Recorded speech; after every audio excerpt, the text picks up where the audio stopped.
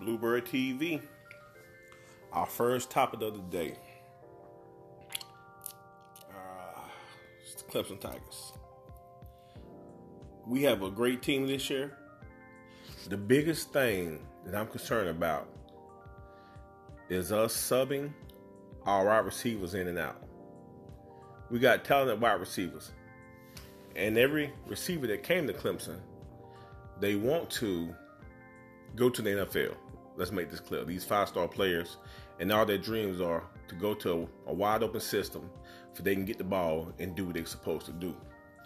But with Clemson, we're subbing these guys in and out.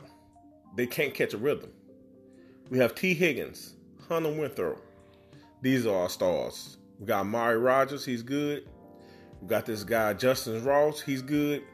But we need to have Higgins and Hunter in at all times.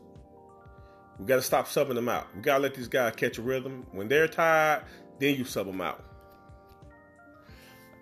This year, if Trevor Lawrence playing, he do not need to run too many run plays. I know that's a scheme of offense, trying to fool people with the option.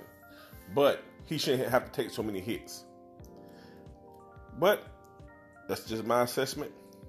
Thanks a lot, Bluebird TV.